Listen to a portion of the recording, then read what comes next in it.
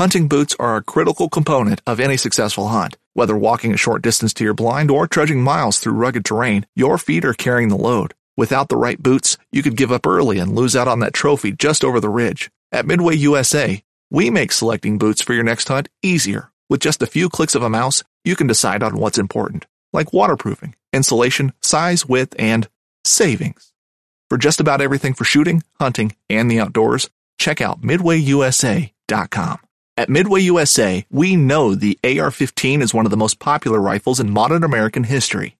Known for its modularity and widespread use, it's often considered essential to any gun collection.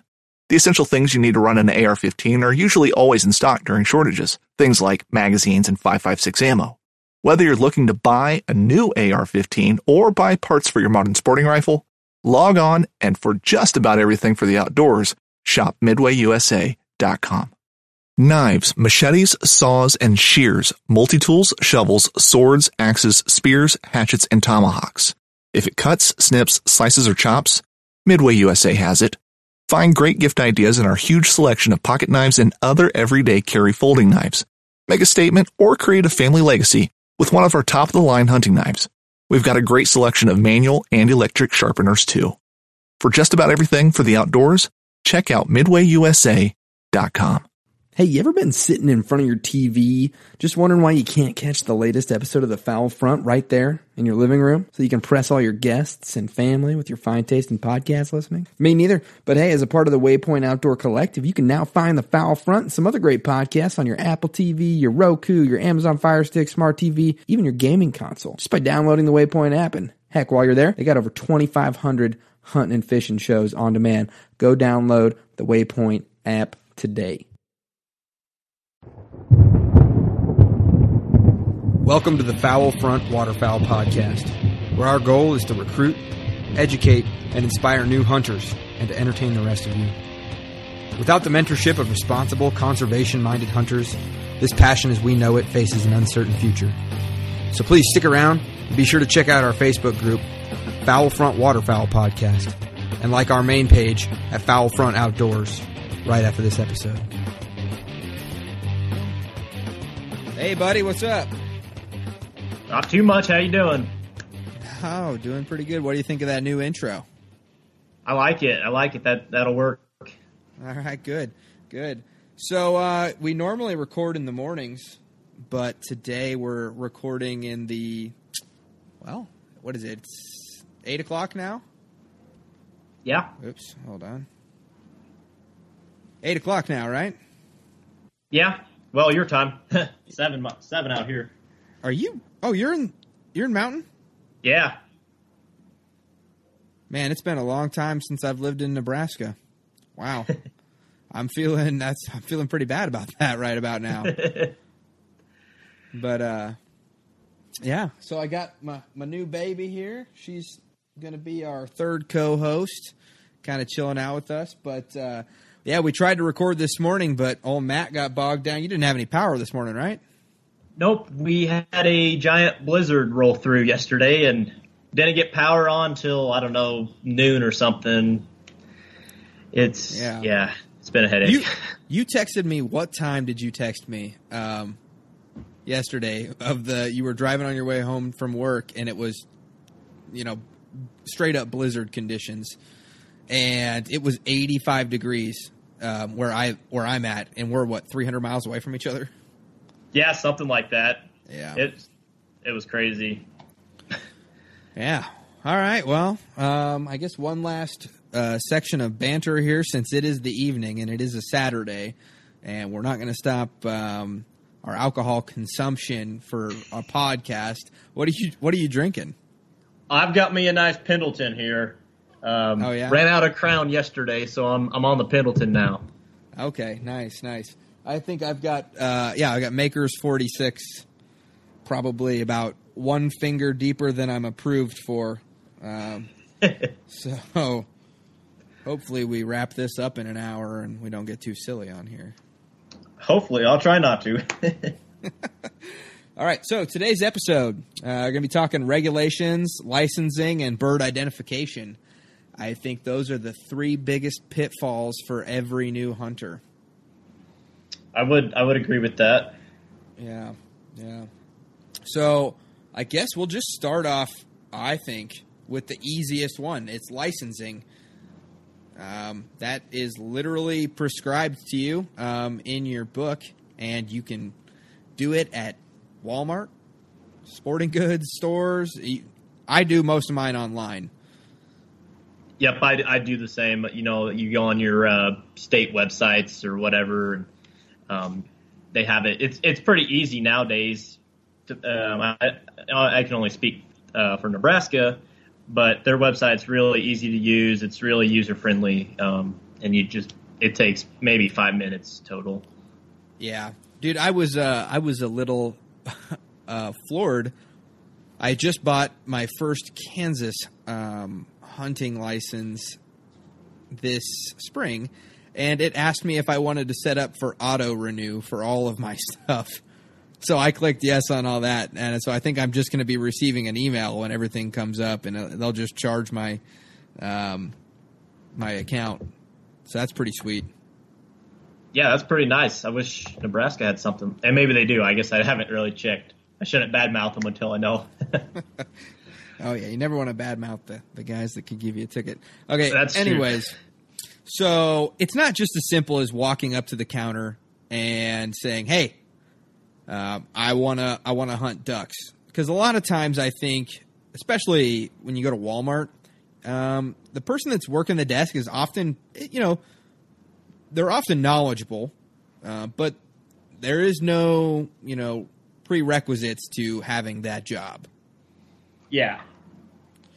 And it's important to know that you can definitely buy a hunting license without being approved to buy a hunting license.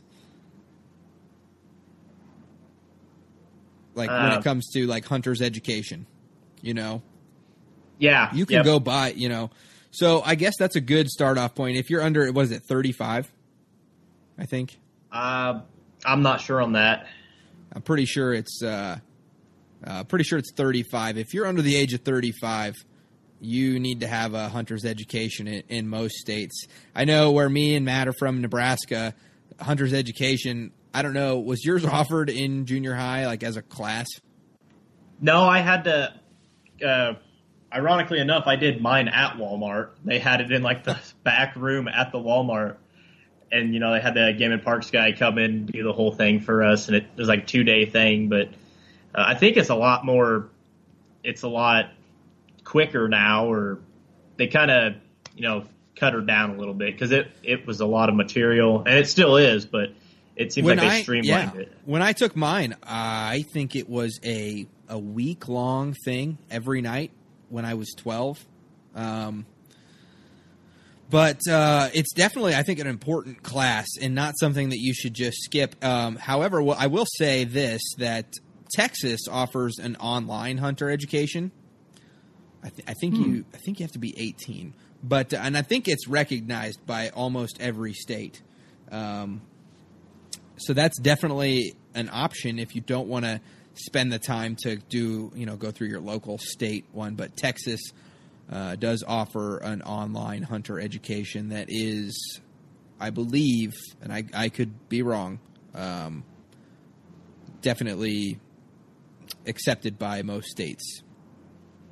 At least that's what I've learned through having many different new hunters come with me.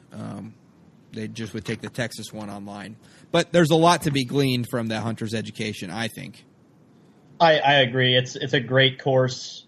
Personally, I would almost make it, make every school teach it, just because at the basics it teaches you about hunting, teaches you gun safety, and just a bunch of other stuff. But it really dispels some of the misconceptions people have about hunting out there. Yeah. Which, I mean, if you're taking it nowadays, you already know that those are misconceptions. But I think for the general populace, especially in bigger city areas, it would do some good for everyone to take it and kind of, get exposure to a new thing besides just before they form opinions about it without knowing the whole story, knowing all the facts.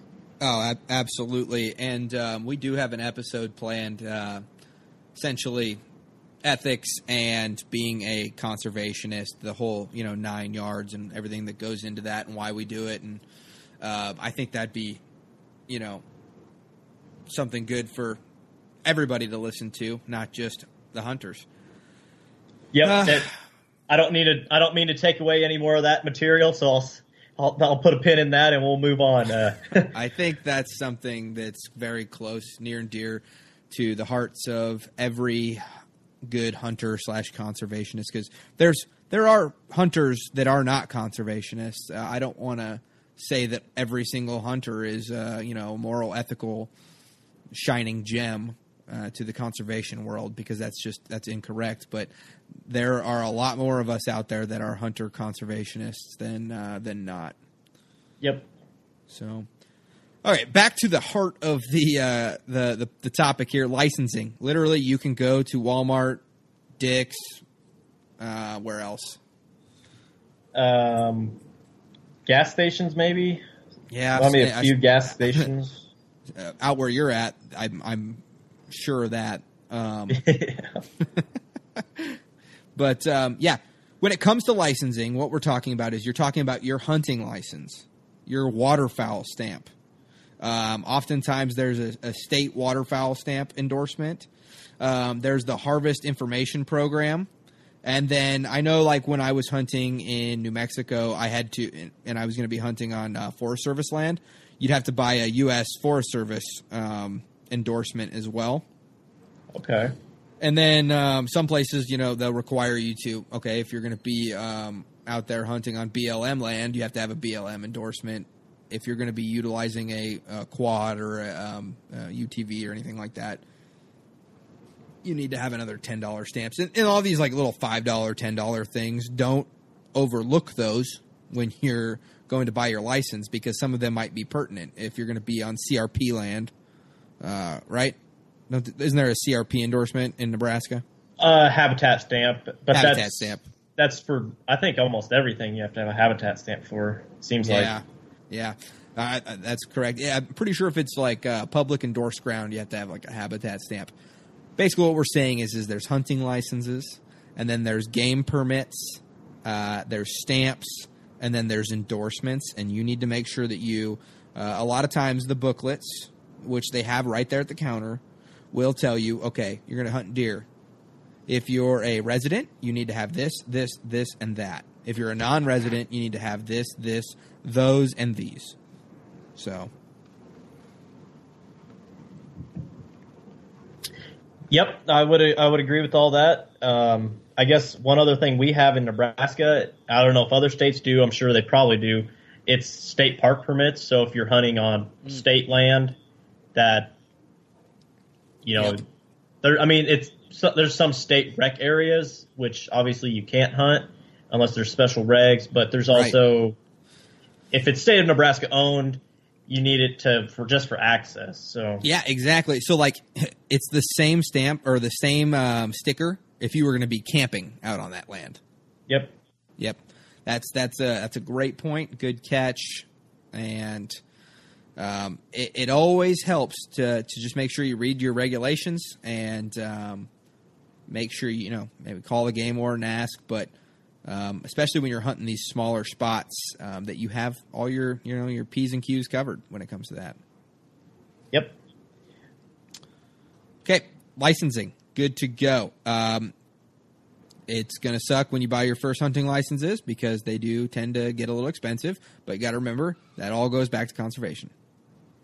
Yep, it helps put out the habitat, helps pay for the conservation officers to enforce game laws, keep those people that are breaking the law, punish them or, keep them in check.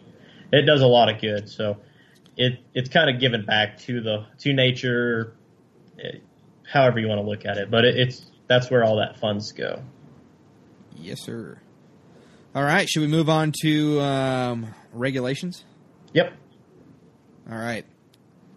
So licensing, got it. Regulations. These are the rules, the law of the land, the do's, the don'ts. And I really break it down into three things: right place, right time, and then right animal. I like that. I like that works out really good. So when we're talking about the right place, this is basically knowing where you can and cannot hunt. Talking public, private, and then like legal distance away from structures. So I know that there's a lot of public lands that you might be able to hunt turkeys there, but you can't hunt deer there. You might be able to hunt pheasant there, but you can't hunt prairie chickens. You know what I mean? And that comes down to like the species, but there's a lot of different places that have different regulations when it comes to the rules.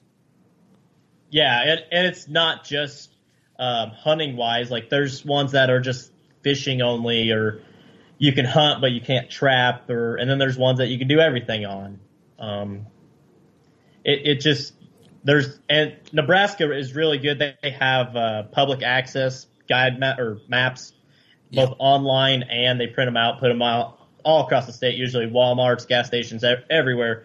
And it shows you all the public land that people, like farmers, they'll enter this program and they'll sign up for it, and they'll allow people to hunt their land, and they get a little bit of money from the Game and Parks for allowing that open access.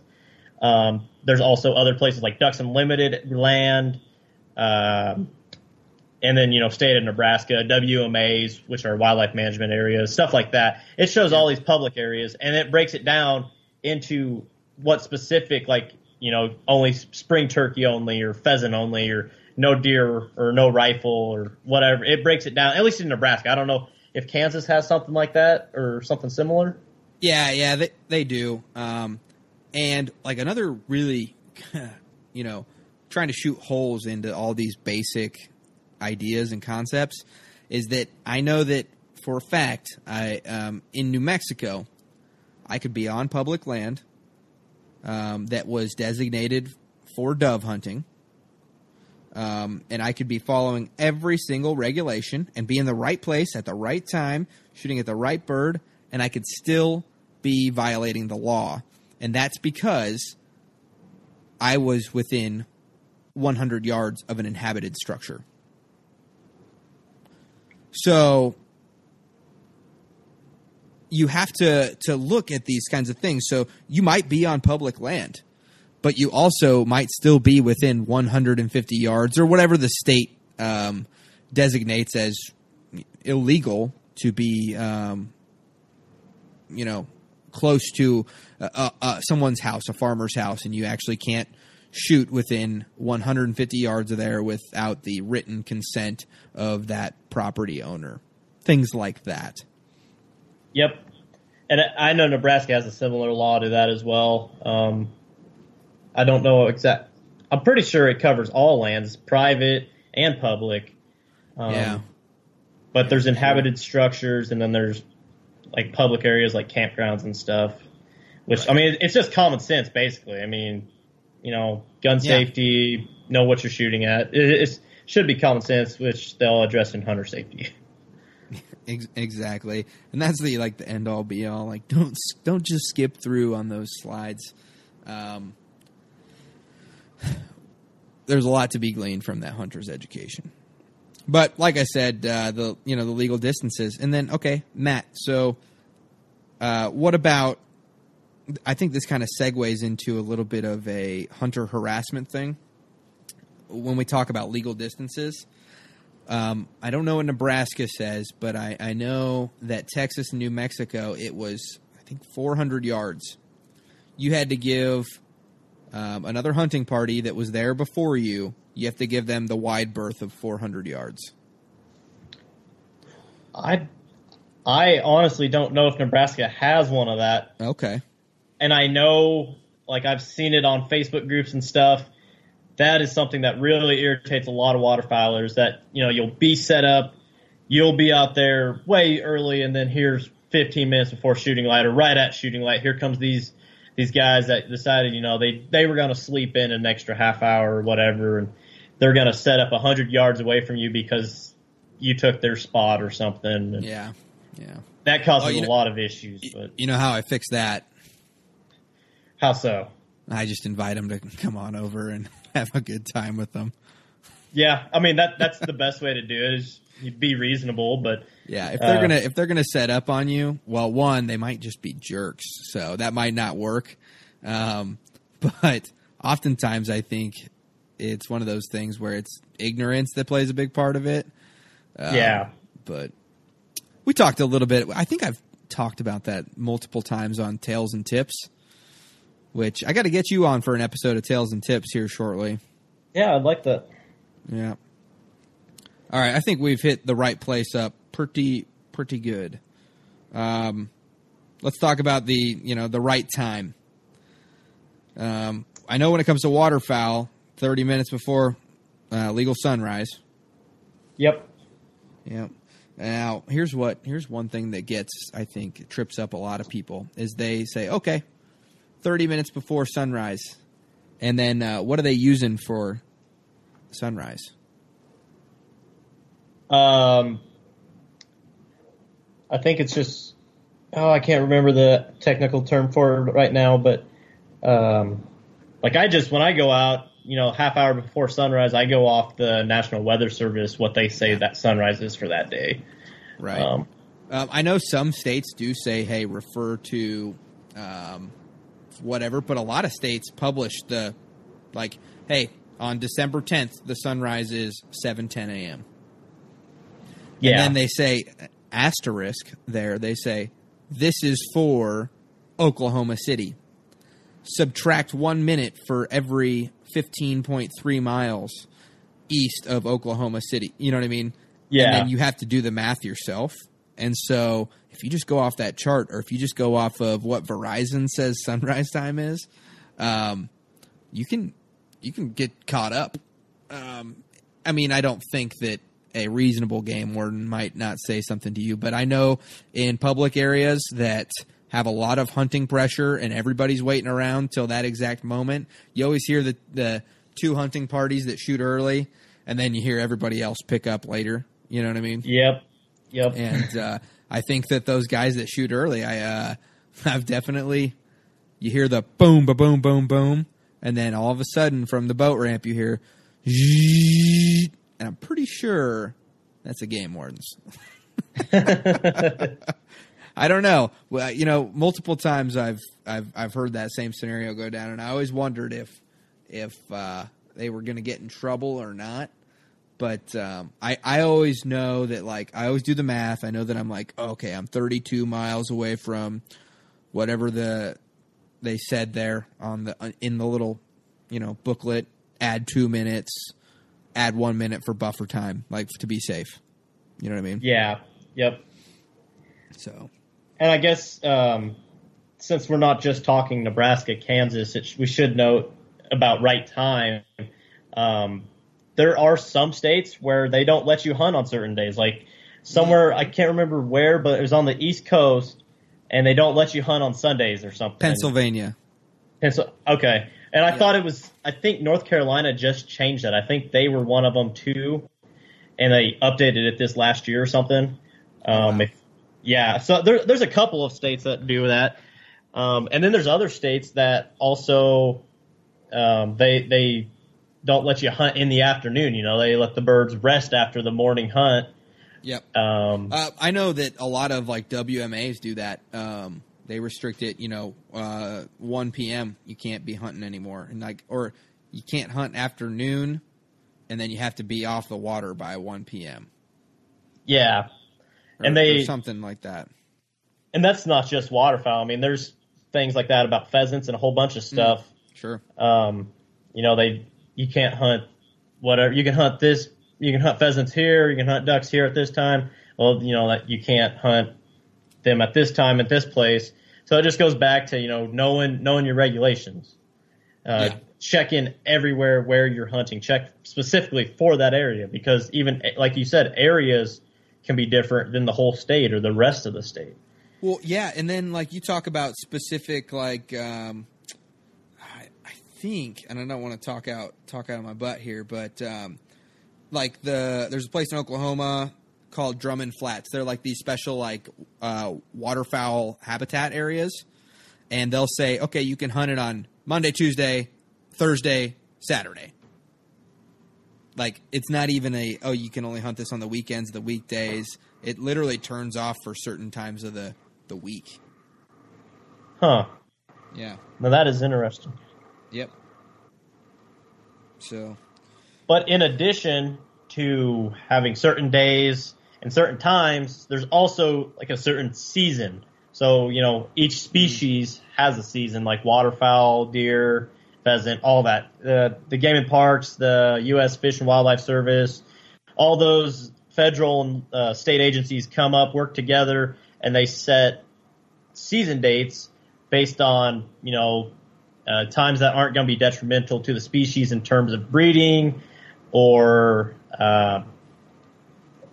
survival. You don't be too hard on them on survivability points. And I'm talking more reference in waterfowl, I guess, because like Nebraska, we hunt rifle, deer hunt with rifles during peak breeding. Right during the rut. Yeah. But for waterfowl, like they cut them off, January, February, and then they'll breed in the springtime and have their babies. As always, this episode is brought to you in part by High Prairie Sportsmen, a group of conservation-minded outdoorsmen and women who have a lot of great content over on YouTube. Just go search for High Prairie Sportsmen over there, and you'll be entertained for hours, and you might even learn something. They're very close friends of the show, and without them, a lot of this stuff wouldn't be possible. Okay, back to the show.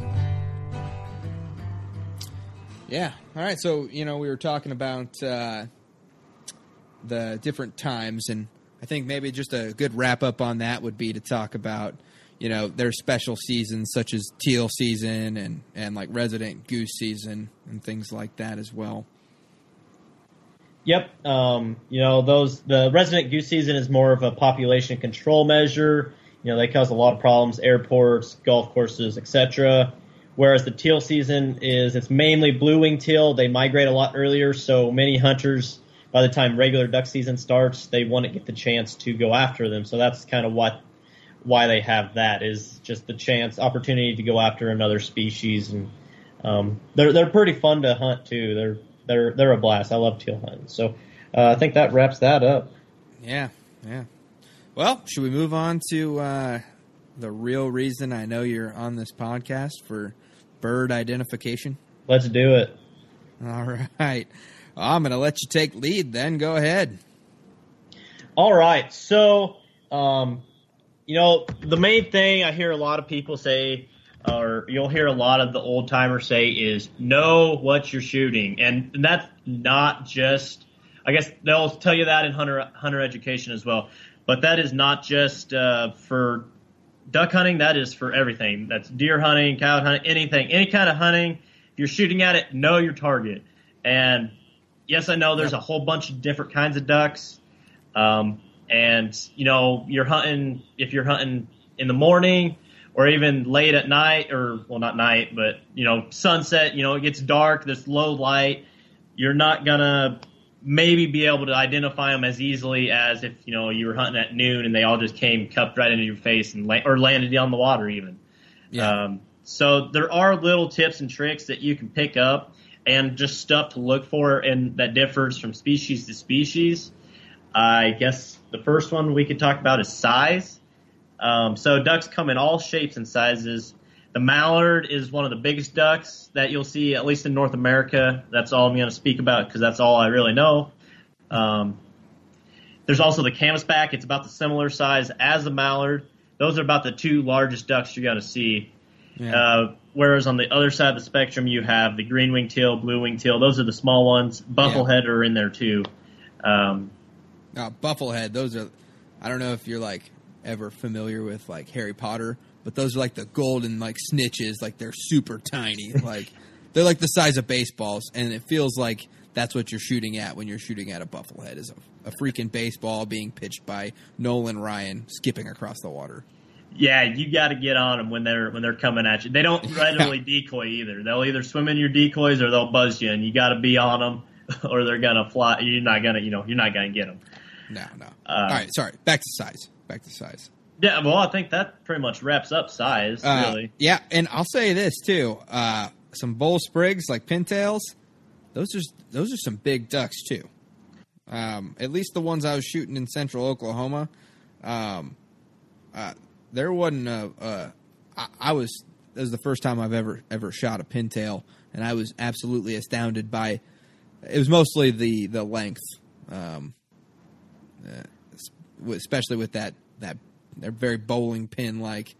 Their head really sticks all the way out there with that long neck, but yeah. So that's actually that's another good point. That's another thing to look for when you're identifying these birds on the fly is certain ducks. You know, they all have distinguishing characteristics, but you're not going to really notice them unless you have them up close, if they're sitting on the water or after you bag them. But there are some that you can tell. So like Ben was just saying, you got the long neck of the pintail. It'll have if it's a male, usually they'll have the long sprig if they're plumed out late season.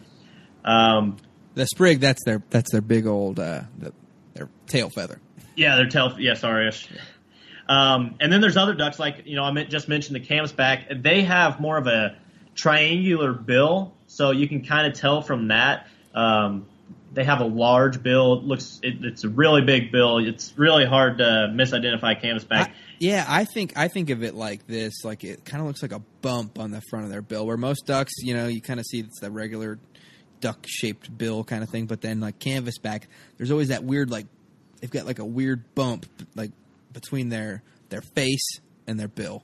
I don't know. Yeah, but like a regular duck bill, it kind of curves. The canvasback bill is just kind of straight. Really. And then I guess speaking of another duck that has a unique bill would be the shoveler. And that spoonbill, that's one of their names they're known as. So it's pretty it kind of like comes out and then it looks like a spoon basically. And that they use that for feeding purposes, but that's another thing to identify them as. As far as I guess I could go into more distinctive characteristics. I think we'll hit them in the individual species. I think that'll be okay. Yeah. I guess we can move on to color then. Or did you want to hit flight patterns first? Oh yeah, sorry. Yeah, so, it's good. I got you. I jumped the gun on one thing. That was my bad. So. That's all right. Yeah, so I don't have much to say about flight patterns. It's kind of hard to describe them unless you just know. It's just an experience thing, really. You can study them, you can watch videos, and you'll get some idea. But until you're out there, watching all these flocks of different birds, you're not gonna it's hard to tell, really. But I guess I think the two most distinctive flight patterns that I can think of is teal. They're just they come in. They're little fighter pilots. They can maneuver around like it's nothing. They just drop in. They cut. It's crazy. And then the only other real distinctive flight pattern that I can really think of is pintails, because they'll just circle about 600 yards above me and look at my decoys all day and then fly away. That's Yeah, and like I mentioned with the bufflehead, the divers, they are a lot harder to commit to decoys usually, at least in the middle of Nebraska, probably Kansas too, unless you're hunting really big water. But I guess that's not really a flight pattern. That's kind of a specific species, kind of thing or type of duck. A characteristic. Yeah. But yeah, like you said, the teal have an erratic flight pattern. That is the most notable one I would come up with as well. That's big ball of teal is what we call them, and then they'll just dive bomb into your decoys. So yeah. But moving on, we'll go into color. So every duck is a different color. It's basically, I guess I should rephrase that. Every drake duck is a different color. All the hen ducks are very similar, at least depending on if they're dabbler or diver. But the all the dabbler ducks, they're usually brown. Speaking hen-wise here, they're brown, and that it's to camouflage them when they're nesting. Got to blend in. So yeah, but the drake, and you're not gonna. You can tell a little bit about those, but usually they're with drakes in the fall, and the drakes at least have a little bit of color. So you should look for color if it's light enough, and that'll help you. So obviously the main obvious one. What do you think, Ben? Yeah, that's pretty obvious. And then it's important to know that early on in the season, the plumage, which is basically where their molt phase is, because we know birds, they're growing and changing feathers all the time.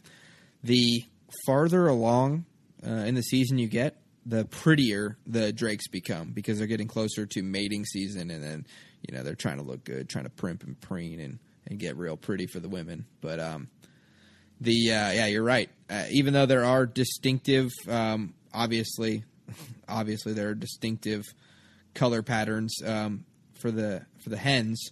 They are most of the time a little bit more camouflaged, a little bit duller, a little bit more drab. But one way you can tell species of hen apart, besides size and other distinctive characteristics, would be the speculum. And if you don't know what the speculum is, it's the feathers on the wing that are colored. So like mallards have a blue speculum, and I'll go into this more on the each individual duck, but it's just like a color patch on a duck's wing. They're generally very visible if you're looking for it. The first thing that I look for on a duck is its head, and then I I try to check its back wing out. You know what I mean, to see what colors I can identify. But yeah, you're right. We'll talk about some of those in the specific species. Yep. So now you're hunting low light conditions. How else can you identify these birds if you can't see the color? You might not even be able to see the shape. In some cases, if it's really cloudy day and it says it's shooting light and you got birds buzzing around you, what's another way you can tell? That would be sound. Like, each duck has an individual. Well, all the drakes have individual different calls. The hens kind of vary a little bit, but they all make that raspy quack noise that everyone associates with a duck. Right. And I found that very interesting the first time I learned that I thought all ducks quacked. But that's not necessarily true. Nope. Like teal, they'll make a little peep noise. It's really easy. And I wish I had my teal whistle here with me. Hey, hold on. I am like 10 feet away from my gun cabinet. Stand by. All right, yeah. We'll have Ben do some calling for us.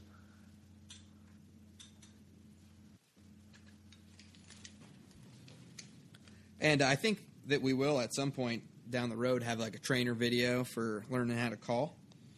But we will incorporate that. And I just put my call lanyard on and realized that I don't have a teal whistle on here because I gave it to one of the guys that I was hunting. But it does sound a little bit like things like, it is literally a whistle. Yeah. And I'll pick up my recording device here and I'll try to find one real quick if bear with me. Yeah, perfect. I think I know where it is. So I can do a couple of these. And granted, it's the off season, so I'm probably a little rusty. So don't judge me too harshly. Okay, I won't. All right. I promise you that. All right. Here we go. So this is what a teal sound sounds like. Just a little peep. Pintail is really distinctive, and it's just kind of like.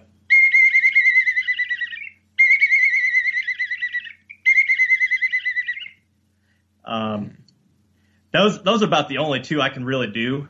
But I guess Drake Mallard would be. Oh, hold on, I got this one. I can do this with my mouth. All right, let's hear it.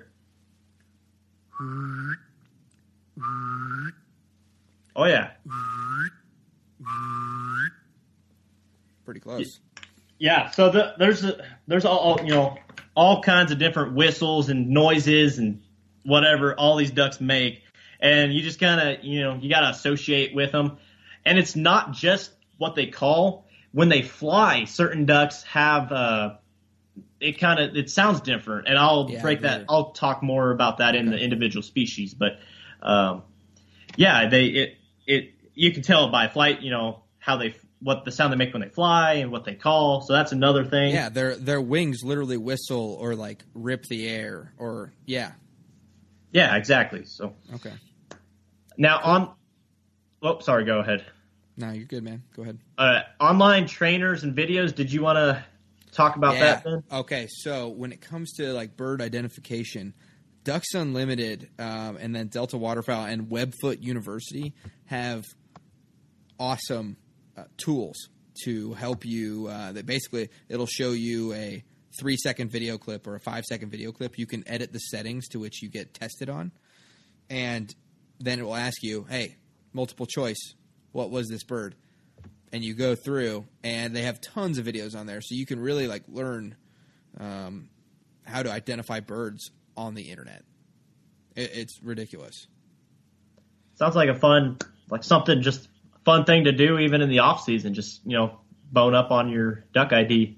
Yeah, and that's a good caveat too, because Matt, I don't know about you, but every time teal season rolls around, I always let that first group of teal land in my spread and confirm. Okay, yep, I'm on it. I got it. Those are teal. And then we shoot them. Just one of those things because there's teal and wood ducks. They're so similar, and I just have to do like a little confirmation for myself. And yeah, and we get them shovelers out here quite a bit too during that time. Oh. So they have the same speculum as the teal. They're just a little bigger, but you got to watch that. If you haven't seen a bird in 8 months, it might be. Yeah, that would not be good. That's a pretty good find right there for a shoveler. So, yeah, I already don't like shooting shovelers all that much, and I definitely don't want to pay for one. So yeah. So, I guess let's move into individual birds. Give a little bit of talk about each one of them. I guess I'll start it off if that's all right with you, Ben. Yeah, go ahead. All right, so we mentioned this bird quite a bit. We're gonna just talk teal. So there's 3 species that you're more likely to see. I mean, they're the 3 main species of teal in North America that you're gonna see. You got the blue-winged teal, the green-winged teal, and the cinnamon teal. And the cinnamon teal, it's more of a West Coast duck, kind of a desert. It maybe western edge of Nebraska to California area is the general range of the cinnamon teal, and it's named because it's cinnamon. It's cinnamon colored. The drake is cinnamon colored. If you haven't seen one of these, they're a very beautiful duck. Ben has actually been lucky enough to shoot one of these. It is a gorgeous two. Yeah. Now you just make me feel bad today. I made Tony White feel bad too. In fact, if you ever go into Tony's workshop and you see a cinnamon teal there, he didn't shoot it. That's how I paid for one of my taxidermies. I gave him that cinnamon teal. But now I think Tony did actually shoot a couple cinnies down in Texas. I think he had to pay for them though. So yeah, they are a gorgeous bird, and that's one on my ducket list. But I've never heard that. That's good. That's going in my. I just wrote that down. Ducket list. All right. Ducket list. Yep. That's High Prairie Sportsman trademarked or whatever you want to say. Okay, got it. High Prairie Sportsman ducket list. Hey, if we go down to that place I was telling you about in New Mexico, we definitely have a better shot at them. So I would love that. That would be awesome. But I guess cinnamon teal, not that common. Should we move on? Yep, we're gonna move on from the cinnamon teal. We're going to talk now blue-winged teal. Going back to their speculum, they have a 2-colored, and it's not really just their speculum. Their speculum itself is like a greenish color, almost an olive green, I would call it. And then above it, they have little feathers that are blue in color, and that's where they get their name, blue-winged teal. But it's baby blue, it's a really cool color. And they're really cool birds. The drakes themselves are really beautiful as well when they're fully plumed. And a nice white cheek patch. But you won't see that until the end of the season, and if you live way down south. Yep. So.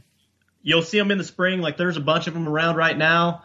Can't shoot them. They would be gorgeous. Put one on the wall. But hopefully sometime, maybe I'll find one when I go down cinnamon teal hunt sometime. I don't know. And then finally, you got the green-winged teal, and the green-winged teal has a green speculum as well, and it would be what I would call emerald. Would you agree with that, Ben? Kind of a. Yeah, I'm not a colorologist, but emerald sounds great. Yeah. Green. And they have a beautiful cinnamon head with a big old green blotch or stripe or whatever you want to call it. Yeah.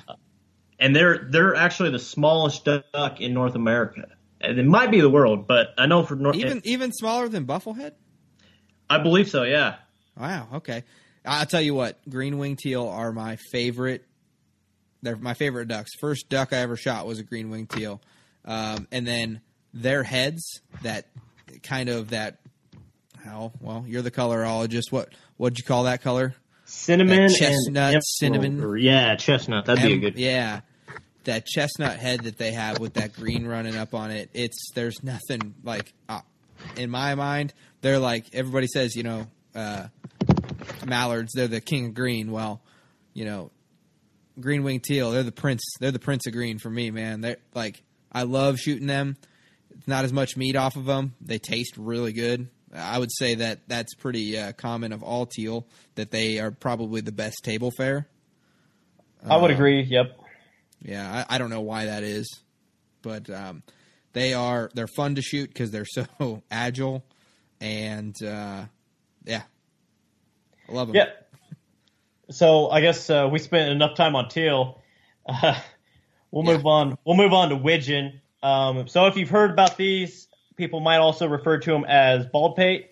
That's because the male has a whitish head. It has like little black specks on it, and has the green stripe similar to the green-winged teal. Has a blue bill, so that's another thing. Bills are different in color as well, and that can help you when you get into hybrids and all kinds of. There's a bunch of other stuff bunch of tangents we could go off on, but we're going to stick to the all day we could. Oh yeah, I think it's important to note for widgeon, and I've shot a lot of widgeon all the way from New Mexico up into Oklahoma here, and then even in Kansas. The thing that sticks out like a sore thumb is that on the drakes, that white head. Yep. It really pops out to you. You see that when you're just scanning for the ducks. You'll see those, like, it almost looks like a thumbprint on the top of their head that's just, white. Yep. And if you are lucky enough to see a storm widgeon, which is still an American widgeon, but it's just like a color phase, it doesn't have the black specks. It's like all white or like a creamish color, and they are gorgeous. Like, yeah, Tony got one of those a couple of years ago.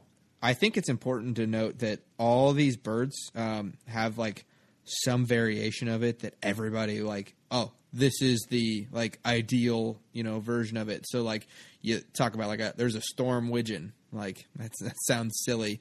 But it's because like all of their white feathers are completely white. There's no black to them. And it's kind of like trophy hunting for ducks. Yeah. Yep. And, I mean, you hit the nail on the head right there. So, moving on from widgeon, I mean, I think we said about all we can. Well, I think there's one more thing to be said. Can you give me a widgeon call real quick on your whistle? I cannot. I'll try. I'll see. We'll give her a go. Just Chicago. Close? Yeah. I don't know. Yeah, that's pretty close. At least I found. So, like, you probably don't call to a lot of widgeon because do you see that much up in Nebraska? Yeah, we get a lot of them in the Sandhills, especially. There's a lot, and then late season they'll be around here too for some reason. Yeah. We don't know, but yeah. Well, if you just say Chicago into the into your whistle, like Chicago, like that's generally like the old widgeon call. That's a good tip. I didn't know that. I'll use that. I have to use that. I know. So moving on, we'll go into Gadwall, which these ducks are not. I mean, the hen looks about as plain as a duck as you can see. It's just brown and has, I don't even know what the speculum is, like chestnut with black and a little bit of white. It's kind of a multicolored. I mean, they call them gray ducks. Yeah. Yep. And I think they are the only, correct me if I'm wrong, they're the only dabbling duck that has a white speculum.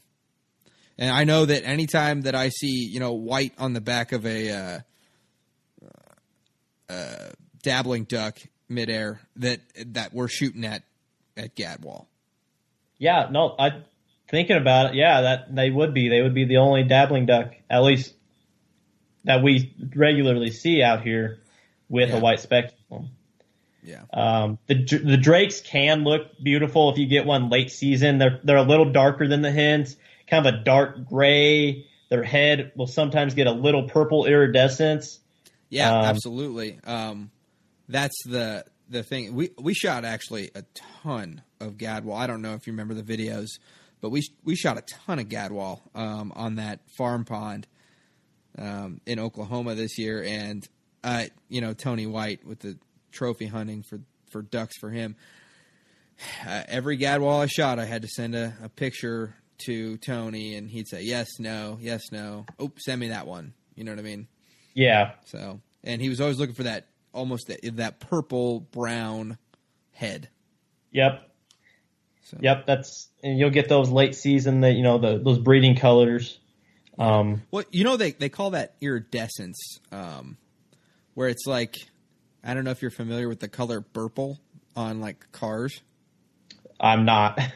Okay. Have you ever seen like the blue purple cars? Like you can't tell if it's blue or if it's purple. Yeah. Yep.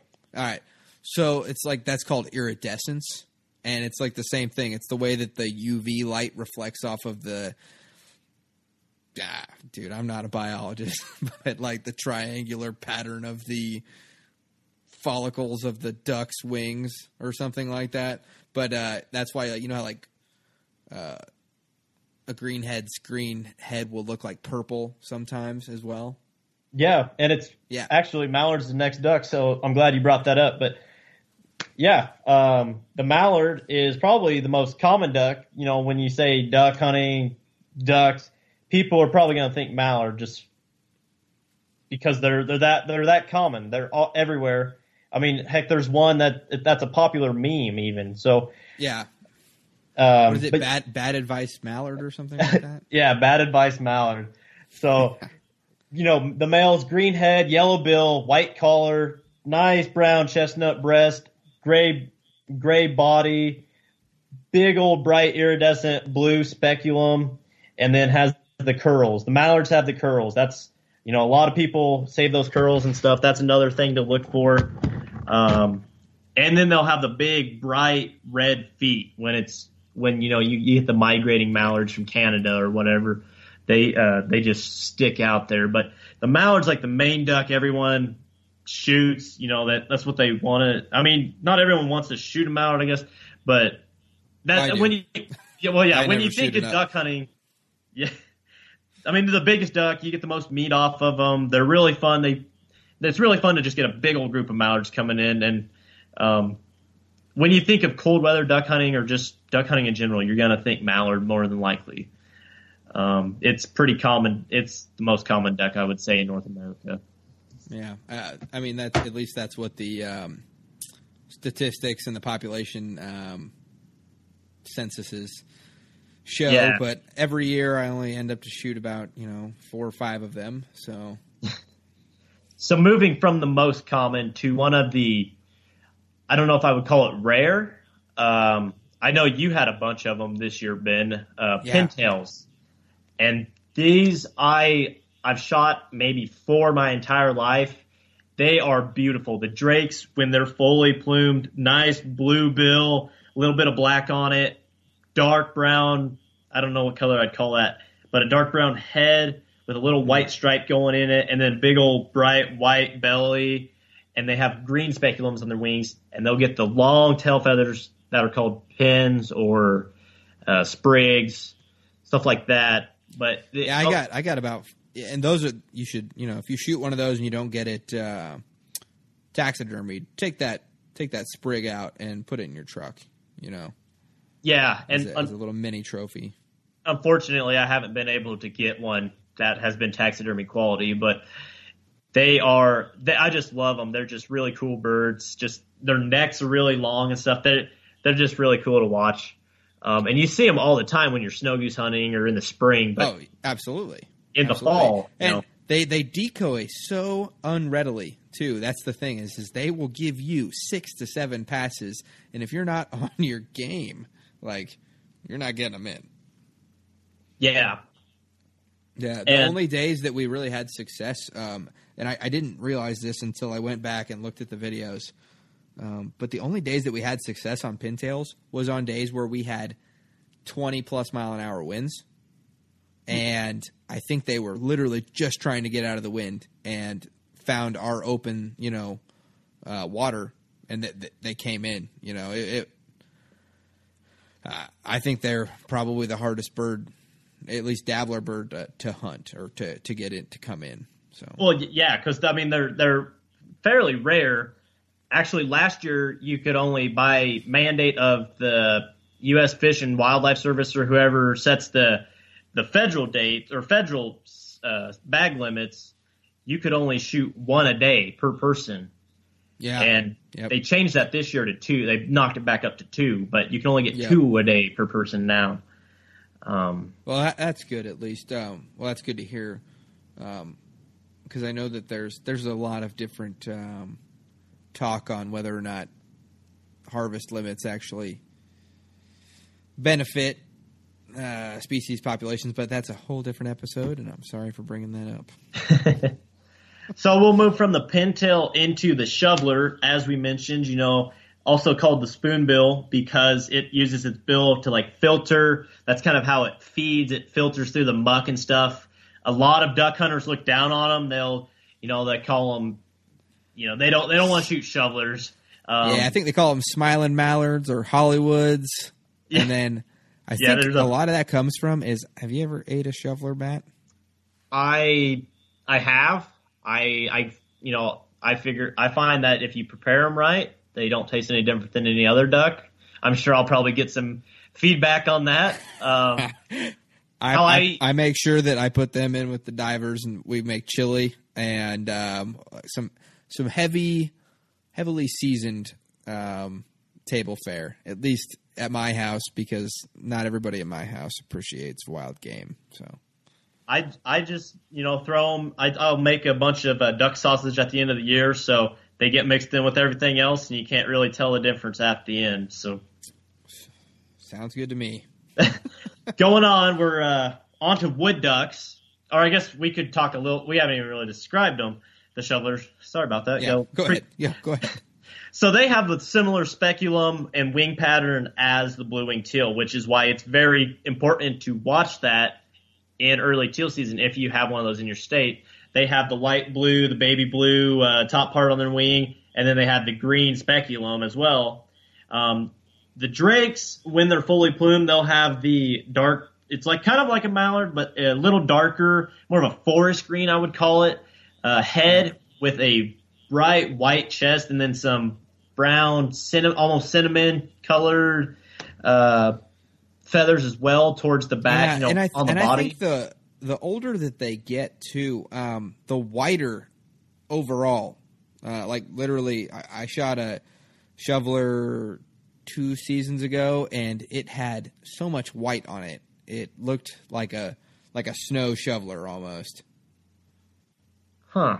And I think the game warden at least told me that the later on in life that they get, they lose their iridescence, they lose that color pigmentation, and they turn white. I hadn't heard that, but that's interesting. Yeah. Yep. Well, I guess we'll move on to wood ducks. Okay. So this is one of my favorite ducks. They are gorgeous. They have almost every color you can imagine on them, at least the drakes do. The hens, once again, they're that drab color or brown. They have a dark blue speculum that kind of fades into black. It's a lot darker than the mallard speculum. It's actually really cool. Just the speculum, from a speculum standpoint, the color is really cool. But the drakes are gorgeous. And if you haven't seen a wood duck, go look it up. Google what a wood duck drake looks like.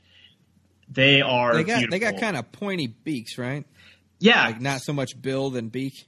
yeah, and that kind of does with what they eat. They eat like nuts and stuff, I believe, and they'll eat some more other stuff too. But like the other dabblers, they eat more corn and grain and invertebrates and all that stuff. Right. They eat a little they bit. literally they nest in trees and duck boxes. Yeah. But yep. And then I think a main takeaway on the woodies is their feet. They're like gray with like black lines in them, right? I've only literally shot 2 wood ducks in my entire life. Yeah. It's almost weird. Like they can vary. They'll either be gray or sometimes you'll get like a light yellow with mixed with gray. I guess I'm not, Really? I'm not a colorologist either, but yeah. I mean, I've shot a few that have been kind of yellowish too. So Okay. I don't know why that is. It just kind of varies between species, maybe, or not species, specimens. But yeah, it'd be interesting to know the answer to that. Cool beans. We'll have to come back on that one. I wrote a little question mark on that. But should we move on to I have it listed here as mottled black and Mexican, which is like they're all variants of the mallard, I believe. Well, I wouldn't say variants. They're relatives, but they're not in the same species. They're closely related. Yeah.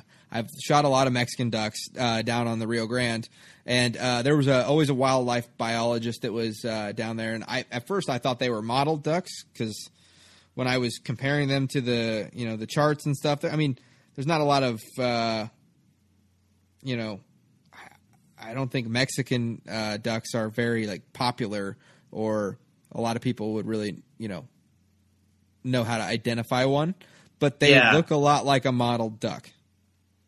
And they all look fairly similar. They're not colorful at all, really. It's almost like they're different color phases of each other.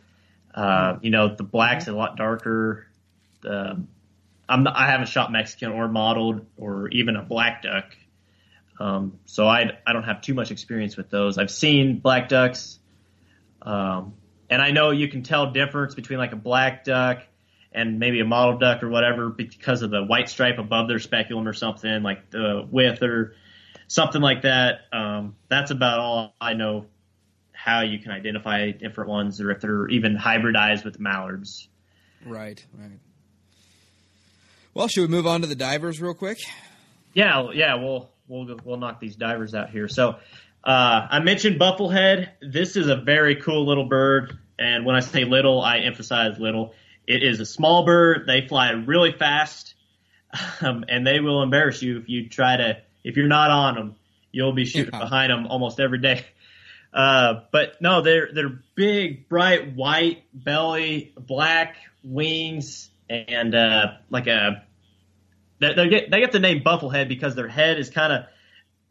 What am I looking for here, Ben? It's kind of built up. They get it from the name buffalo, It's got like the front part of it is bigger than the back part of it. Yeah, it's kind of like a hump or something. Yeah. Yeah. But it's got and he's not kidding you when he says small. Like I literally think these things, like the chest of them, the main center mass of it is like the size of a baseball.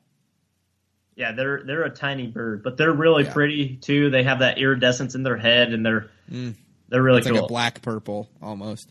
Yeah, they're really cool birds. I've only seen one taken in the field, and it was a very interesting. Everybody like popped up, tried to shoot at it because it snuck in on us, and I think I shot first. I shot to the right of it, and it started going to the left, and then every person that shot at it, just kind of the way it angled, the shot would be behind him, but it would kick out in front of him, and so it kind of corralled him all the way back into us. And I don't know if you saw that video. It's on that video that I sent you, the one that you ended up putting as like Team Pipe Hitters, the one that has the blow up of where it like skips across the water after it comes back around. Oh yeah, yep. That was a buff. So yeah, we had pretty good luck with them this year. I got my first one ever. I mean, I've shot hens, but I've got my first drake, and so that's another taxidermist bill waiting in the freezer. Oh, send that one over to White's Waterfowl Artistry, or are you using someone else? I would. He's actually closed for business now because of the move. Yeah, I know. I had to move my business elsewhere, and I actually bought one of his airbrushes off of him. So, well, I might have to hit up Paige's Waterfowl Artistry or. Oh no! I only do decoys, my friend. I only do decoys. Oh, okay, so. Okay. I actually tried to taxidermy and we'll talk about this here in a second. I tried to taxidermy. The first one I ever tried to deglove or whatever you skin it out was a ring neck.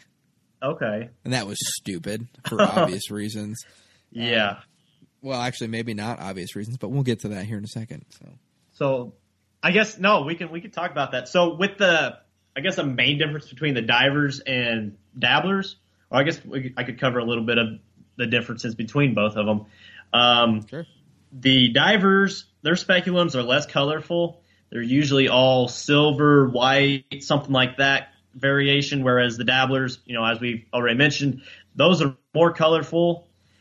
The drakes on the divers have more of a white main body, whereas the dabblers can vary. It can change a bunch of different colors. The dabblers seem to be more colorful. The divers are less colorful. Divers have their feet set further back on their body, whereas the dabblers are more in the middle. That is to facilitate the divers so they can dive down and get, what they need to eat. It's more paddling wise, and then their wings are a little different too. We're not going to get too scientific with this, but that's kind of a general rundown between divers and dabblers. And the main one you'll find out when you get both divers and dabblers on the skinning table, dabblers skin a heck of a lot easier than divers do, and that is what Ben was referencing when he was talking those about ring necks. I swear they have. They can take they have Kevlar feathers and chainmail skin, man. So we've shot a lot of ring necks this year, and that took a lot of time to skin those. Yeah, one of the new guys I took out this year, his name's Max, and I'll have him on for a Tails and Tips. But we were shooting tons of ring necks at that little pond, and we always made him clean all the ring necks, and we kept the teal and the mallards and the widgeon to ourselves. And so he thought that we were just these really badass guys that could skin ducks super fast. And he was taking forever, and we'd literally be all inside watching the videos, drinking a beer, and he'd be like 3 ducks in, and oh man, he would be so mad. And then we let him clean a teal, and he after about his 4th hunt, and he not only was he upset, but he was also, I think he was like, oh, thank God I can be a duck hunter again, because he didn't know if he could continue doing it after being so abysmal at cleaning ducks. But that's good. That's funny. Yeah. So I guess don't let anybody fool you into that. Yeah. Always take the dabblers if you shoot either, or take the dabblers, let someone else skin the divers. Yeah. Yep, I agree. So back to Duck ID. We mentioned it before. Canvasback. So, we mentioned the big bill they have. They're a large duck. Probably, I would say, at least as big as a mallard, if not bigger. I'm not sure if they're bigger than mallards or not. I know they're about the same size. Yeah, probably close. But they have a rusty colored head, I would call it. They'll have red or gold eyes, and if they have the bright red eyes, that's just really cool to see them with. And then I have the. Is it a black chest? I'm drawing a blank here. I think it's a black chest. Yeah. I believe it's white. It's just like a redhead. Except the difference is the back. Yeah, but they do have the black chest or the breast, and then the back. The rest of them is white. Right. It goes black, white. Yep. You're right. And so they're another rare duck. They call them actually the king of waterfowl, or at least in North America they do. They are. I'm not too versed in why that is, but if you look at literally, like the Yeti decal that I have on the back of my truck, that's a canvas back because it's got that. It looks like a bowling pin. Yeah. Yep. So. But so I guess we could talk about the redhead as well. It looks very similar to the canvas back. The only difference is it might be a little smaller, and it's got the bill is more regular, like what you would see on a mallard or something. It's more curved, and it'll be blue. That blue gray, and then the biggest thing too that I look for at least is the white on its back, where the canvas back doesn't have that the white on the speculum / back. Yep. So. I guess let's see what else do we have here. I guess we'll go into ring necks because you'll see why here in a sec. So as Ben mentioned, ring necks, they have a dark purplish head. It's purple, black, that color, and then it's got the black shed. I need to make sure I'm telling you guys right. That's okay. I think the ring necks, the most identifying feature on them is their bill. They have a beautiful bill. It's the main part of it is gray / blue, but then it's got white and black on it that is actually very. It's a good looking European mount if you can figure it out. And that's usually what I look for. It pops out pretty good when you see an all black bird with some flash of white on its side, and a gray / white beak. That's generally your ring neck. So the reason I wanted to segue from the redhead to the ring neck is because the hens of these species are very similar. Very similar. Like you have to be, I don't know, almost a duck biologist. I mean, I'm exaggerating, obviously, but they are very similar, especially from pictures. Like, there's such variations in just individual specimens that you could be like, yeah, that is definitely a ringneck, and it's a redhead. They are very similar, and just Google it if you don't believe me. Yeah, like I said, it all comes down to that beak. The ringnecks have a very identifying beak. And I think that's the one saving grace that you can come from it. Its beak does not look much like anything else. Yep. So, moving on, let's talk about scaup, or as their other people, or as their more common name, bluebill, and that is pretty obvious because they have a blue bill. It's all entirely blue. It's basically like a mallard bill if you colored it light blue. And there's two kinds of scaup out in North America. Those are the lesser scaup and the greater scaup.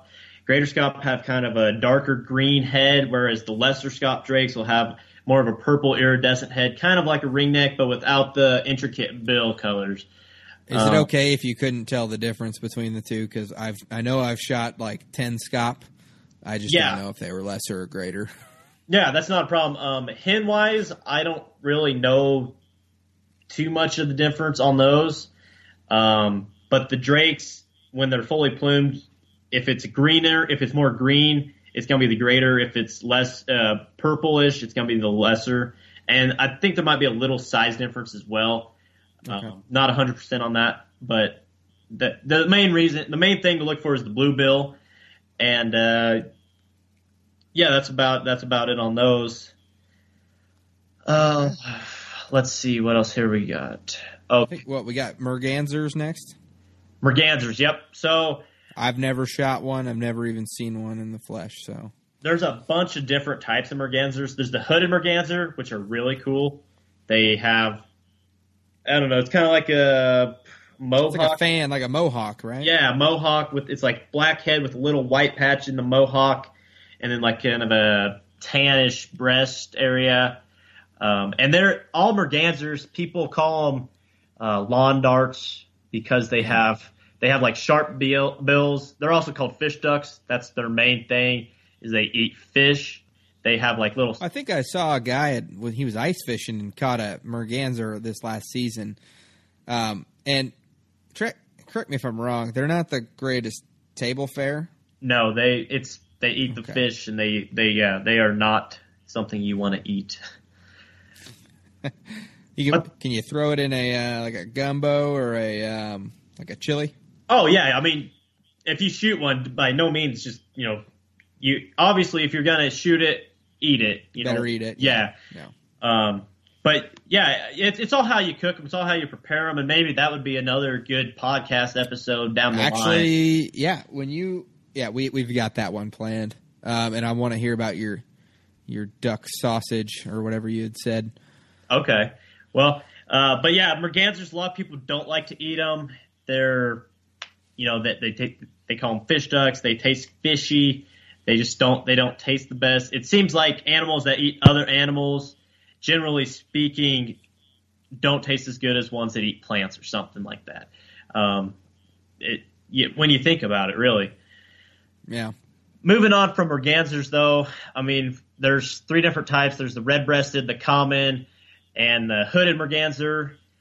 There's probably a couple other ones that I'm not familiar with. And they've all got very pointy beaks. Yeah, pointy beaks. That's where the lawn dart nickname comes from. White speculums. They actually count. They do not count against your duck bag limit. They have a separate bag limit for mergansers. Yeah. I did know that, actually. So you can shoot 5 mergansers, at least in Nebraska, compared to 6 ducks a day. But that's about all I'm going to cover on mergansers. If you want to know more about them, look them up. Goldeneye. So goldeneye, when I mentioned that flight patterns from ducks can make sounds, this is what I was referring to. The goldeneye, when they're flying, they can be flying a mile high, and you can hear them from that distance, and it's just like a really distinctive whistling sound. Just the way they are built, like aerodynamically built, and it just however their flight pattern does, it just makes this really distinctive sound, and you can tell when they're coming towards you. You shot a bunch of goldeneye this year, right? Yeah, we get quite a few goldeneye out here, being right next to the big water. So we get we get the bufflehead, we get the goldeneye, we get all the divers as well as the dabblers, because I mean we got the best of both worlds out where I'm at.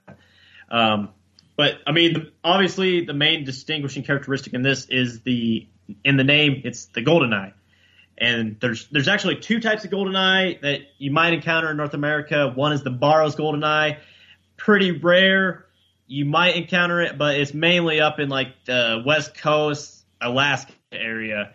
The rest are common goldeneye, and the difference between those is the cheek patch. So like the Barrow's has a crescent moon cheek patch similar to a blue-winged teal, whereas the common goldeneye is just a circle. And they have a turquoise head or turquoise greenish head, and then a white body. The rest of the body's white with some black on it, and they are another beautiful bird.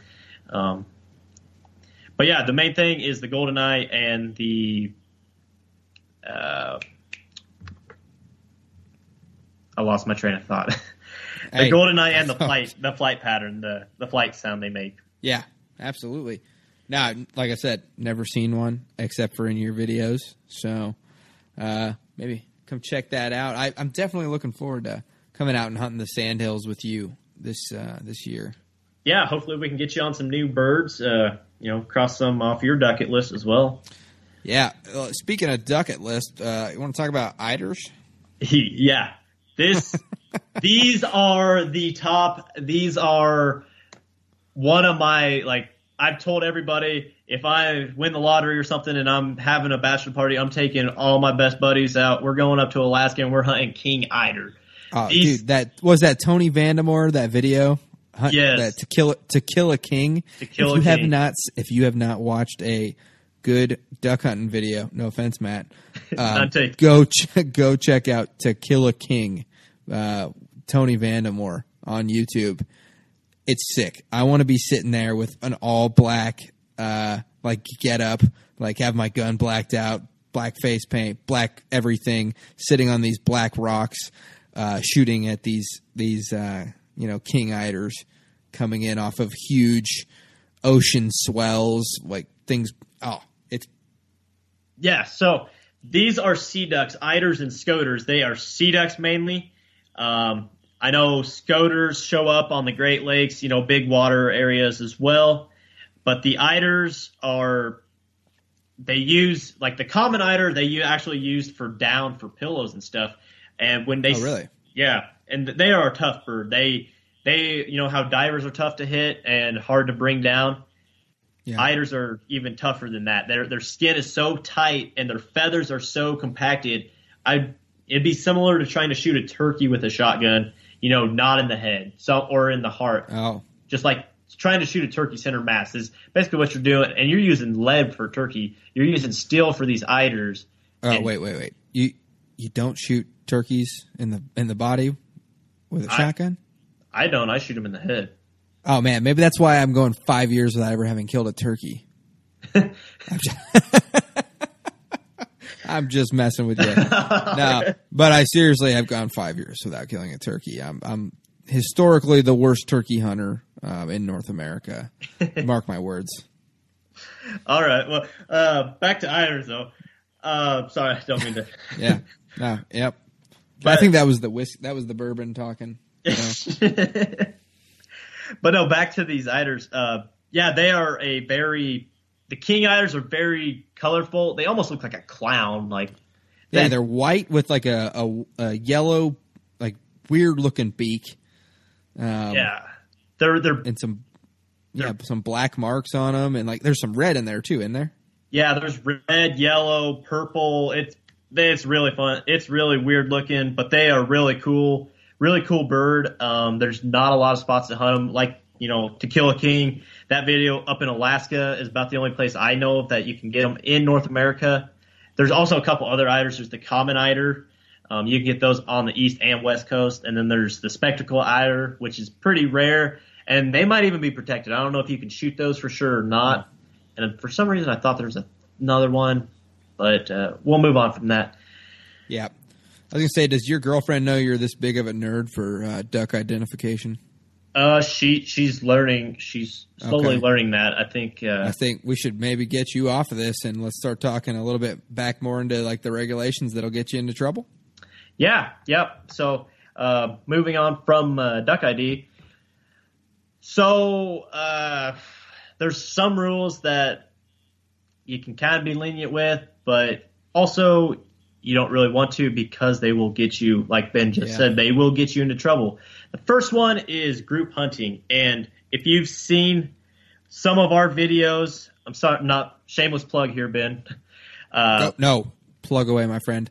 Okay, so if you've seen some of our videos, you might hear Devin or myself or someone else we're hunting with will be like, I got that one and I got that one, or, you know, we got that. It's not because we're trying, well, I mean, we kind of do. We kind of be like, we got more. He's trying to say it's not because they're jerks. Like, oh, hey, that's my bird. That's your bird. Like, because we know that those things can get tangled up and messy when that's a lot of bullets flying in the air.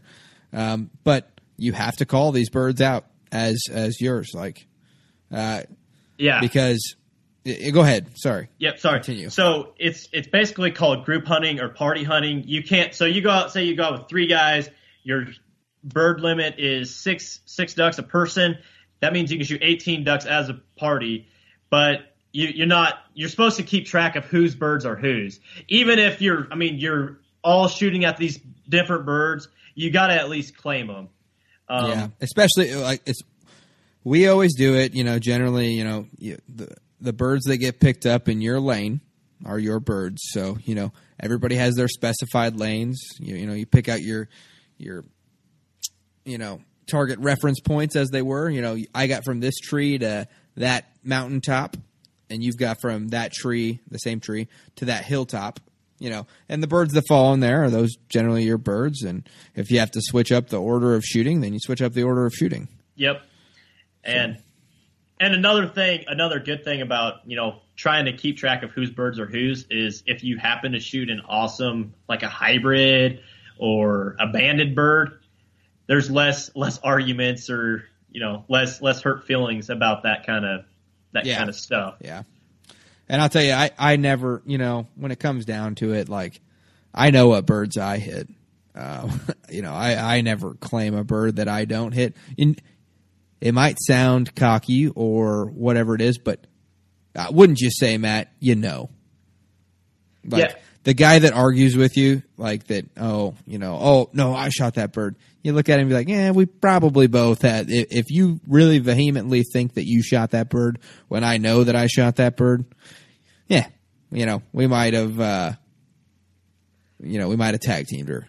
Yeah, and I mean, it's not really that big a deal unless you have that one that really you want to get mounted or has a band on it or something. But you just keep track of your own birds. You'll save you a lot of issues in the future, and that's in the law as well. So yeah, exactly. Because you have to. When he says that, okay, you can't just throw all your birds in one pile. My birds have to be at my feet, or at least what we do when I go hunting is when the birds get back to the blind, everybody has their own color-corded zip tie. Okay. And so, like, I'm a red zip tie. The guy to my left might be a green. We got a white, got a black, and got blue zip ties, and then there's purple zip ties too. And so we just throw them all in one bucket, but before they go in that bucket, they get zip tied on the leg. So that way everybody knows who shot who. And that's just another form of marking. And I know the game wardens always appreciate that. And I know I've had a lot more run-ins with the game wardens. Not run-ins, but where I've hunted in the past along the Rio Grande, I've had a lot more exposure to being checked by a game warden literally every time I come out of the field. So, no, that's a good thing too. There's a lot of people, they hate seeing game wardens. I like seeing them. That means they're out there. Yep. Yeah, they're out there doing their job. They're enforcing the rules. And because if you're playing by the rules but other people aren't, how's that fair to anyone? And it's not fair to the species you're going after. And it's, I can go on and on about that, and I don't want to get into that. But yeah. I agree. I thoroughly enjoy hunting over game wardens, and I know a lot of other people maybe don't. But man, it is also super fun to show a game warden like my legal harvest, and then like, hey, you want to check my plug? You can only fit 2 shotgun shells up in there, and then they're like, oh yeah, do I even need to check? And you're like, no, you don't need to check. And then like them just like looking at your birds and like telling you like, oh, I think this bird is 3 years old, things like that. Yeah, it is super fun. So that's a good transition into, I wanted to talk real quick about, I think it can get super intimidating when it comes to identifying birds. And I think it is probably the hardest thing to do in waterfowl hunting. I mean, you can get birds to decoy. You can buy all the things you need to. You can learn how to shoot. Those all come super easy. You can buy those things, or you can listen to a podcast and learn how to do some of those things, but you cannot listen to a podcast and learn how to identify waterfowl. And you cannot do that without practice, I don't think. People can tell you hey, you can watch all the videos you want. And I think it is the biggest travesty with waterfowl hunters, especially on the Facebook groups. People always saying like, hey, if you don't know specifically what that bird was, like, you cannot shoot. And it's true to an extent. We talked about that earlier. Yes, you should know what you're shooting at. However, that is a huge, huge hurdle. I know that for myself, it was not that long ago that I was cutting my teeth on waterfowl and learning this lesson. Like, I don't specifically know how to identify waterfowl, but I want to go out there and I want to hunt them. And so I adapted the following rules to help myself with that. And so I looked at the most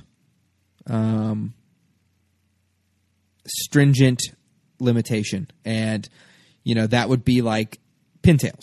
Because last season, how many pintails could we shoot? Was it 1? 1, yep. Yeah. All right, so imagine you're a new hunter. You go out, and first of all, the barrier to entry for this is you need to know what a duck looks like and flaps like and sounds like. Like, you need to be able to tell a duck from an egret or a shorebird or anything like that. Yep. So, and I've caught some flack for this. I've posted this in several Facebook groups that I'm in. But you need to know what a duck is. After that, I would suggest that you don't even try teal season if you don't have a mentor. But if you're going out for the first time, you've never hunted a duck, you don't have a mentor, you don't have anybody to show you, do all the research you can, and then know the most restrictive limit. So the most restrictive limit this year was pintails. You could only shoot one. So you have a group of ducks that come in. They come into your spread. You know it's legal shooting time. You know that these are definitely ducks coming into your spread. You shoot once. And you shoot once because you know that you can only legally take one pintail. And you can't tell specifically what kind of duck you just shot. So you go wait out there, you have the bird in hand, you identify, oh, hey, it's not a pintail. Sweet. Actually, I have, because of the book that I have, I've determined that this is a male mallard. Cool. That goes in my bag. Well, guess what?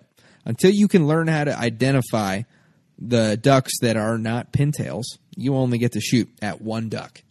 Or you only get to kill one duck that comes in. You know what I mean? Now, next year, you'll have a little bit different. You can shoot twice, since the pintail limit's going up to 2. But basically, just always looking at the most restrictive limit, and then you're still out there hunting. You still get to shoot some ducks, bring some meat home, and then you get to learn what these birds look like as they're coming into your face without just having to completely sit out the entire season. And I think it gets lost on a lot of senior waterfowlers that have been in the game for 10 years to 30 years. They don't remember what it was like to maybe when they were little kids, to not know the difference or to not be able to pick those things out.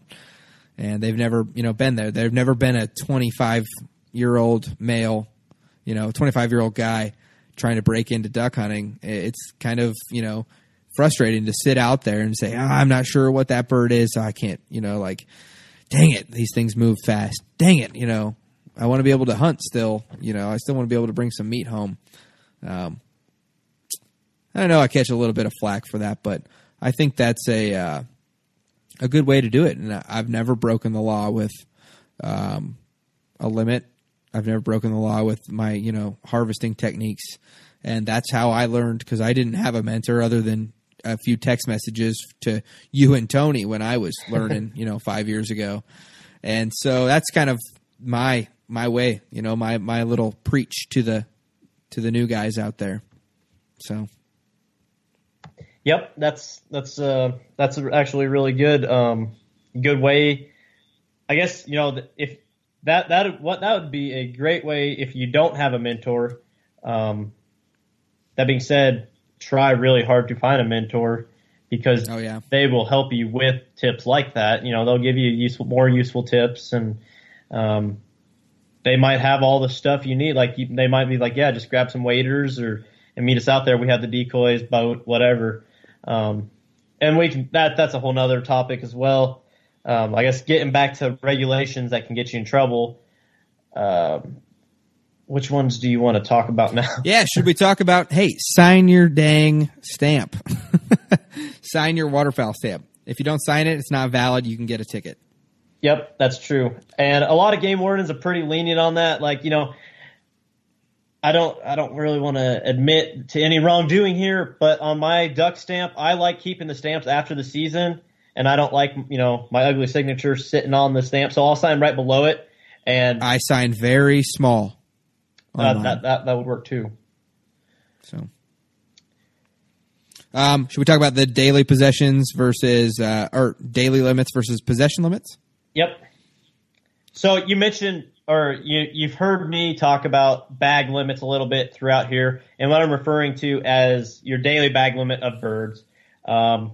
Generally speaking, it's 6 ducks, mainly across the whole United States. There's other places, I think it's 7, and it varies state from state, and even other countries don't have bag limits like Mexico. But we're talking America here. So Nebraska, on a Nebraska-wise, so you have your daily bag limit of ducks, which is 6, and from those it breaks out the species, and even it can break down the sex of the species. So, for instance, you can shoot 6 ducks in Nebraska, 5 of which can be mallards, but no more than 2 of those can be hen mallards. So you can shoot 5 Drake mallards, no problem. If you shoot more than 2 hen mallards, you got a problem. Yep. Yeah, and it varies state to state. So the main regulation species-wise comes down from the U.S. Fish and Wildlife Service, and then the states can add additional regulations onto those as they see fit. Many states just go kind of with the basic ones. It really just depends. And then in that, going from daily bag limits to possession limits just means the number of ducks or birds or game that you can have within your possession, like your freezer or something. So you can shoot 6 a day. In Nebraska, it's 3 times your daily bag, so you can have 18 ducks in your freezer and not be in trouble. We try to eat them up as quickly as we can, go through them. We'll save a few, make that duck sausage like I was saying. But we'll grill them up or we'll make whatever with them, jerky and stuff. So, yeah. Well, we've been going at it for about an hour and a half now, and I think that maybe we'll just quick rapid fire through some of the last points here and get everybody on their way. Can't shoot from a moving vehicle. Yep. Whether that is a boat or a truck. Turn the motor off, furl the sail, or shut the truck off and go ahead and get outside of that because you can't shoot off roads or out of vehicles. Can't use live birds as decoys. Yep. Like they used to back in the old days, which is a pretty interesting note. Duck hunters used to raise mallards or whole flocks of mallards that they would put out and had them trained where they would just whistle and they'd go out to the pond and then they'd whistle again and they'd head back on up to the duck club. Obviously, we know to not use non-toxic shot or to use non-toxic shot such as steel or tungsten. What else we got? You can't shoot ducks with anything or you can't shoot ducks with like a rifle, pistol. Oh, yep. Shotgun larger than a 10 gauge, punt gun, battery gun, machine gun, fish hook, poison, drug, explosives, stupefying substances, nets, traps, snares. You can't basically use a shotgun or archery equipment for ducks. I was going to say, Matt, I was going to tell you, I'm going to try to get some archery geese this year for HPS.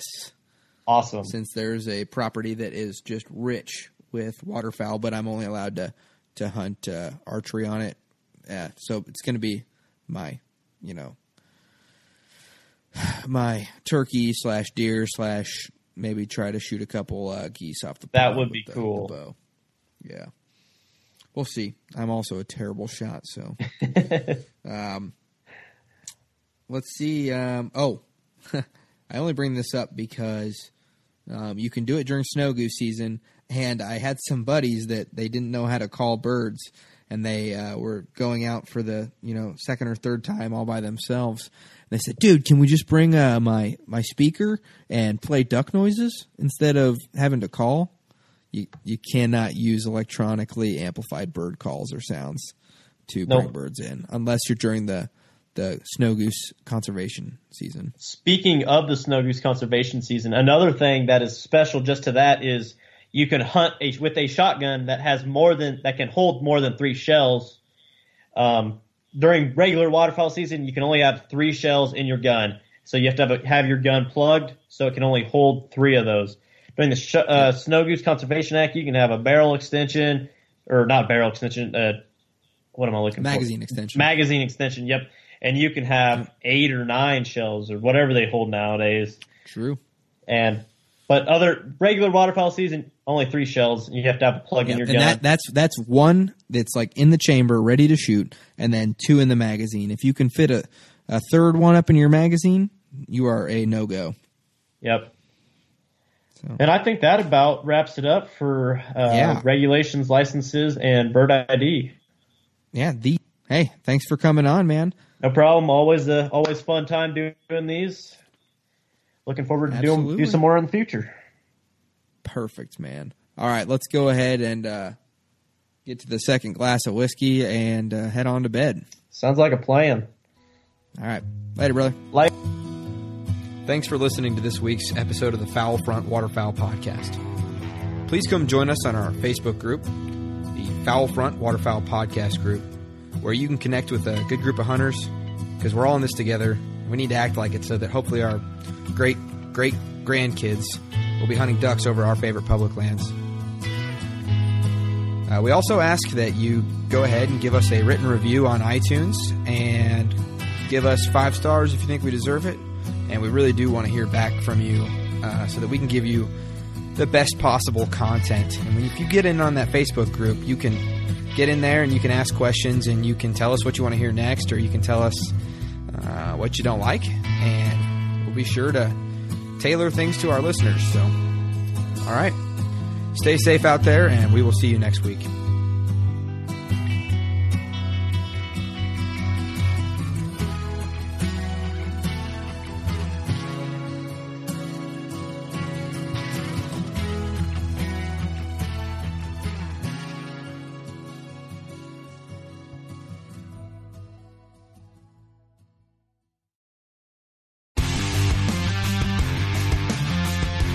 On Mondays, head offshore with Captain Scott Walker and Steve Roger for breathtaking deep-sea adventures. Coming to me.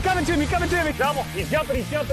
Oh! Look at that belly. Don't miss Mondays with Into the Blue. Brought to you by Academy Sports and Outdoors from 7 to 10 p.m. Eastern. Tell a few fish stories along the way. On Waypoint TV, the destination for outdoor entertainment. When you go out there and the fish are where you think they are, any one of these casts could be the bite. It's the most exciting fishing that I know, right here at Hawks Cave. Oh, that's awesome. Experience the best saltwater fishing the world has to offer. Don't miss Thursdays with Saltwater Experience. Brought to you by Golden Boat Lifts. Every Thursday night from 7 to 10 p.m. Eastern on Waypoint TV, the destination for outdoor entertainment.